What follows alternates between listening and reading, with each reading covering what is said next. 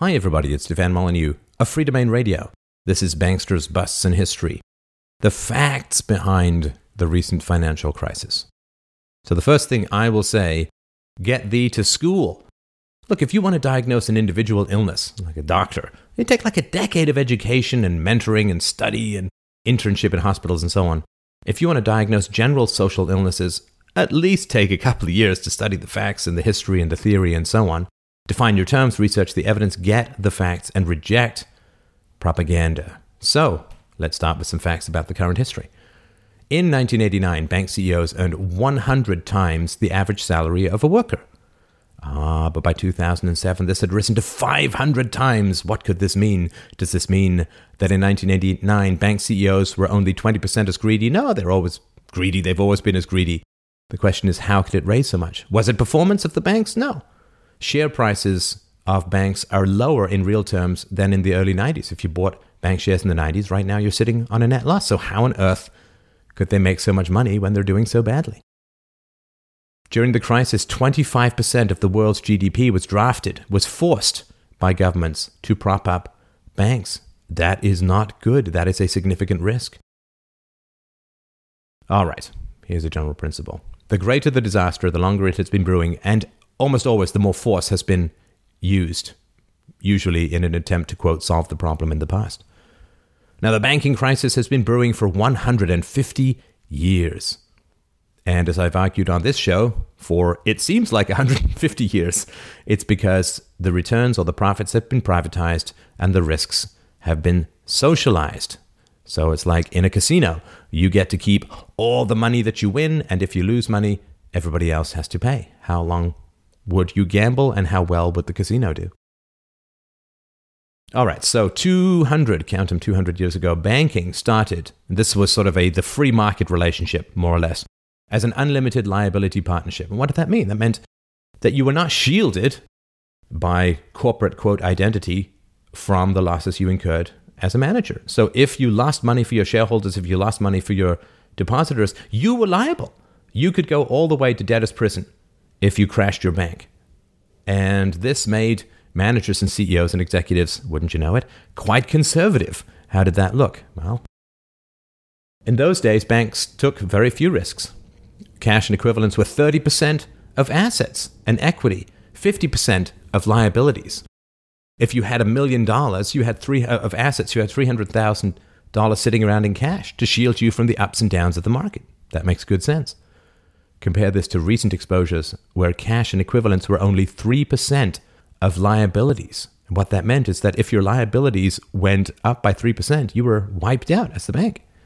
That's not good. How did it change? Now remember, back in the day, 200 years ago, shareholders were also liable for losses. So if you invested in a bank and the bank crashed, people would come after you for everything you had. So shareholders had a very strong incentive to make sure that the banks weren't doing anything overly dumb and risky. But governments wanted more capital for their own voracious mores and also to expand and to help fund expansions of things like railroads and so on, which war, things like that. So governments wanted more capital. So how do you draw more capital into the banking world? Well, you limit liability. So governments started to limit shareholder liability. And that meant that since you couldn't be taken all the way to debtor's prison if the bank you invested in went bust, more people wanted to invest in banks. Banks got more money, and banks were happy and all of that. Now, interestingly enough, at the beginning and for the first couple of decades, almost a generation, banks mostly rejected this. So governments offered it, limited shareholder liability, but banks rejected it because it was deemed unsafe. And here's a quote from a banking expert of the time. He said, "A depositor would be much more likely to trust his money with the bank whose shareholders he knew must yield up to him the uttermost farthing." And that's interesting. This is something you see quite a lot. People say, well, why did NASA do so well after it was first instituted and does so badly now? Well, because for the first generation, you inherit all the people conditioned by the free market when you have a new statist environment. So when you first socialize medicine, you get all of the doctors whose habits and discipline and work ethic have been developed in the free market, and it takes a generation or two for the more sludgy people to come in. So banks mostly rejected this offer of a limited shareholder liability. In 1878, the city of Glasgow Bank collapsed.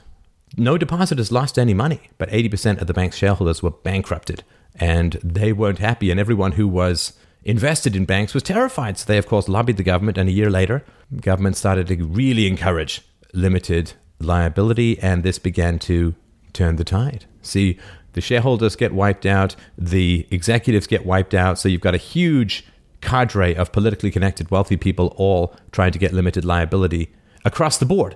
See, if banks aren't doing it voluntarily, then people want to pass a law that enforce it so that everyone has to do it. Let's talk about reserve capital. Get used to this topic because it's a good way to make sure that nobody sits next to you at a dinner table. So the ratio is very interesting.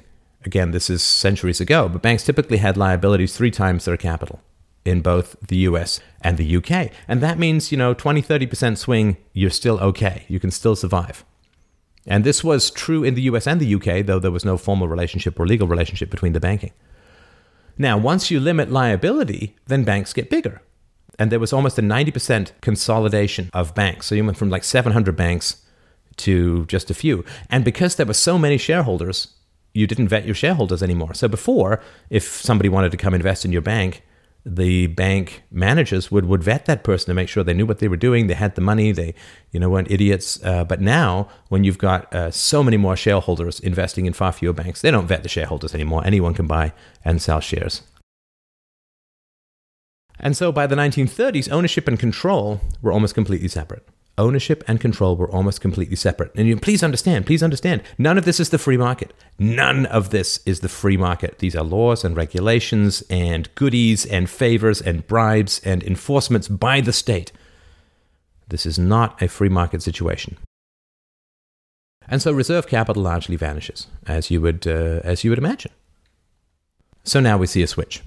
This starts to occur in the 1990s. Many of the larger global investment banks switched from private partnerships to limited liability public companies.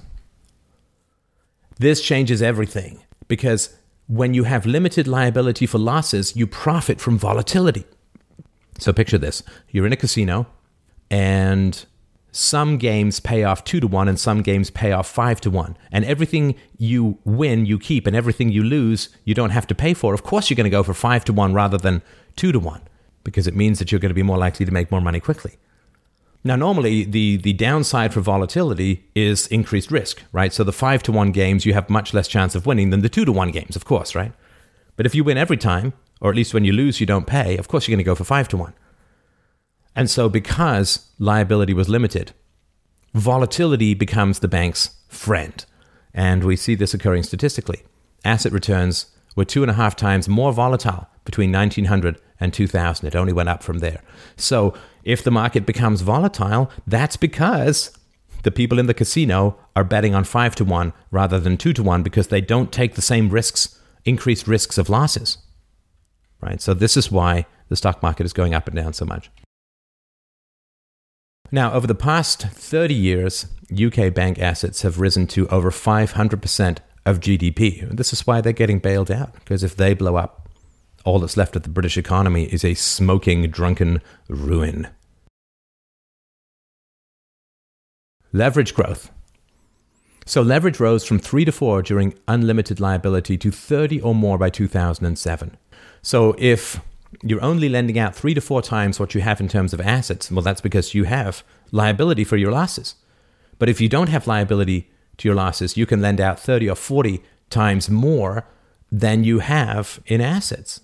And you'll make a huge amount of money. And if there's a downside, well, you've already made your money during the upswing, or you can short the stock or whatever. But this changes everything. And remember, this has nothing to do with the free market. This is the statist legal government environment.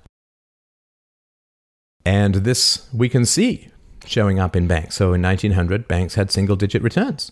This had risen to 20% by 2000 and 30% in 2007. And almost all of this can statistically be shown to occur from the increased leverage. Of course. I mean, if you're gambling at 5-1 rather than 2-1, you get to keep all your winnings and pay none of your losses. Of course, you're going to make more money at 5-1. The variability of returns was 600 to 700% higher. Tax. So bad laws are the first nail in the coffin of the banking system, and tax was the second. All right.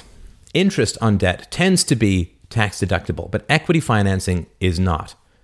So if you borrow to invest, the interest tends to be tax deductible. If you have money or some sort of equity you can use as collateral, it tends not to be tax deductible. And when you're talking 20, 30, 40% or more taxation, this is very significant, because what it does is it means that debt becomes much more valuable to you than equity. It's 30 to 40% cheaper to borrow than to have. So of course banks are going to go into debt. It would be crazy not to. This is the regulatory environment that everyone's working in. It's like changing the rules of a game and then saying the players are bad for following it. So let's say in tennis, you're allowed now to hold 2 tennis rackets so that you never have a backhand. I mean, could we then blame players who then start using 2 tennis rackets? Oh, of course. I mean, if you're allowed to win a golf game by dropping the ball into the hole, well, who's not going to do that? They're all going to do that. So if you change the rules, don't blame the players. I mean, you can, but I mean, there's not really any point. And this is where we start to get too big to fail. Look, if a bank starts to face trouble, they don't want to take the steps to reduce that trouble, because that's a signal to everyone that they're in trouble, which means they might get an investor run or a depositor run or whatever. So they're going to cover it up. They're going to cover it up. They're going to cover it up. And remember, the bank executives do not face personal liabilities for anything they do to blow up the bank. So how do we get too big to fail? Well, in 1900, England's 3 largest banks were only 7% of GDP. By 2007, they were 200% of GDP. So if they failed, they would be minus 100% GDP. That's not good. So of course the government is going to bail them out. So who's profiting? Where is all this money going? Well, there are 2 major groups who profit from the changes in rules to do with taxation and limited liability, and some others, but those are the 2 biggies. Who profits? Well, shorter-term investors and bank executives. Shorter-term investors, because remember, you make more money from volatility when you have limited liability. For short-term investors, all volatility is good volatility. If they time it right, they can short, they can long, they can make lots of money here and there. And this is shown up by the data. Bank shares, on average, were held for 3 years in 1998. Only 20 years later, in 2008, for only 3 months, at a time. This gives executives, and again, I've argued for this over and over again, and I've actually lived through this. This gives executives a very short-term focus. They're only looking at making money in quarterly banking. Banking is no longer about investing and growing manufacturing and industries over many years. It's about quarterly banking, and this encourages short-term risk-taking behavior. So banks tended to focus on return on equity rather than return on assets as a whole. Now, if they'd focused on return of assets rather than return on equity, bank CEO salaries would have actually fallen to about 68 times from 100 times median income, rather than rising to 500. Return on assets is a much longer term view than return on equity. So again, you got short-term focus, quick profitability, churning, buying, selling, and shorting, and really focusing on the short term, when of course banks really should be focusing on the long run. So this is just a very quick overview as to why things have gotten so mental, and why it is that people think this has anything to do with the free market is beyond me. I can only assume that people have just not researched any of this or looked into any of this. And you can see the sources for all of this below. A big question to ask yourself is, why do we have banks at all? Why would we need banks? Well, certainly the average person, why would he or she need banks? Well, there's a couple of reasons. Inflation. Inflation is driven by the government, right? Inflation is the price increase that results from the overprinting of the money supply, which the governments love to do because it gets to bribe those closer to them with real money, and then it dilutes as it goes out and out, mostly ending up as much less value to the poor. So because of inflation, people don't want to put their money under the mattress because it's going to lose value. So inflation drives money into banks that wouldn't otherwise be there. Taxes. Retirement savings plans, RSPs in Canada, 401ks in the US, lots of other ones around the world. But if you throw your money into the stock market or some sort of investment certificate or whatever, then you'll pay less in taxes. Again, that drives a lot of money into the stock market that shouldn't otherwise be there. I've called it the supercharged stock market. Way too much money rolling around, trying to chase way too few profits, thus making everybody deal in short-term value, which then blows up long-term value. Bad police. stuff gets stolen from your house, your money, your gold, or whatever, police aren't going to do much about it and get it back for you. So people want to put it in the bank because they lack personal security. Fiat currency doesn't really have any individuation to it, right? So you don't put your fingerprint on your money so anyone can use fiat currency. And so because the government controls the currency, it's not personalized towards you like it should be. And that's a problem. That's another reason why people don't like to keep cash around. It can just be stolen and used by anyone. That's not a free market currency. A free market currency with modern technology would have some sort of ID chip in it, something that would individualize it to use, even a micro thumbprint scanner or something. There would be a way of making sure that it couldn't be used by other people. But fiat currency doesn't have that restriction, and therefore people don't want to keep it around, so they throw it in a bank. Laws. So many laws just forcing you to basically put your money into a bank or into the stock market. And of course, everybody in the financial sector loves all of that stuff, but it's really, really bad for individuals. Statism as a whole. The role of the state, the corruption of the state in regards to finances has been going on since there was a state, since there was a tribal guy who began to first copy whatever was being used as currency at the time and thus promoted himself to the top. The statism breeds this kind of corruption. So I think it's really important to understand that if you go back 200 years, you see a much more free market system, and you can see ratios of 3 to 4. You see executives who have total liability for their losses. Anybody who loses money can come after them for everything that they have. That makes people cautious. You do not give people a blank check in a casino and expect good behavior out of it. It's just really important to focus on, because very few people understand any of this sort of stuff. But it is essential to understand. If you're going to diagnose, learn something about how the human body works. Otherwise, you're just making noise and confusing people and leading people down the entirely wrong garden path. So thank you so much. It's Stefan Molyneux from Free Domain Radio. If you don't know, we've had over 35 million downloads. I just came back from being MC, 2 speaker and a debater and a panelist at Libertopia. You can check us out at freedomainradio.com. Thank you so much for listening and watching and donating as always. I will talk to you soon.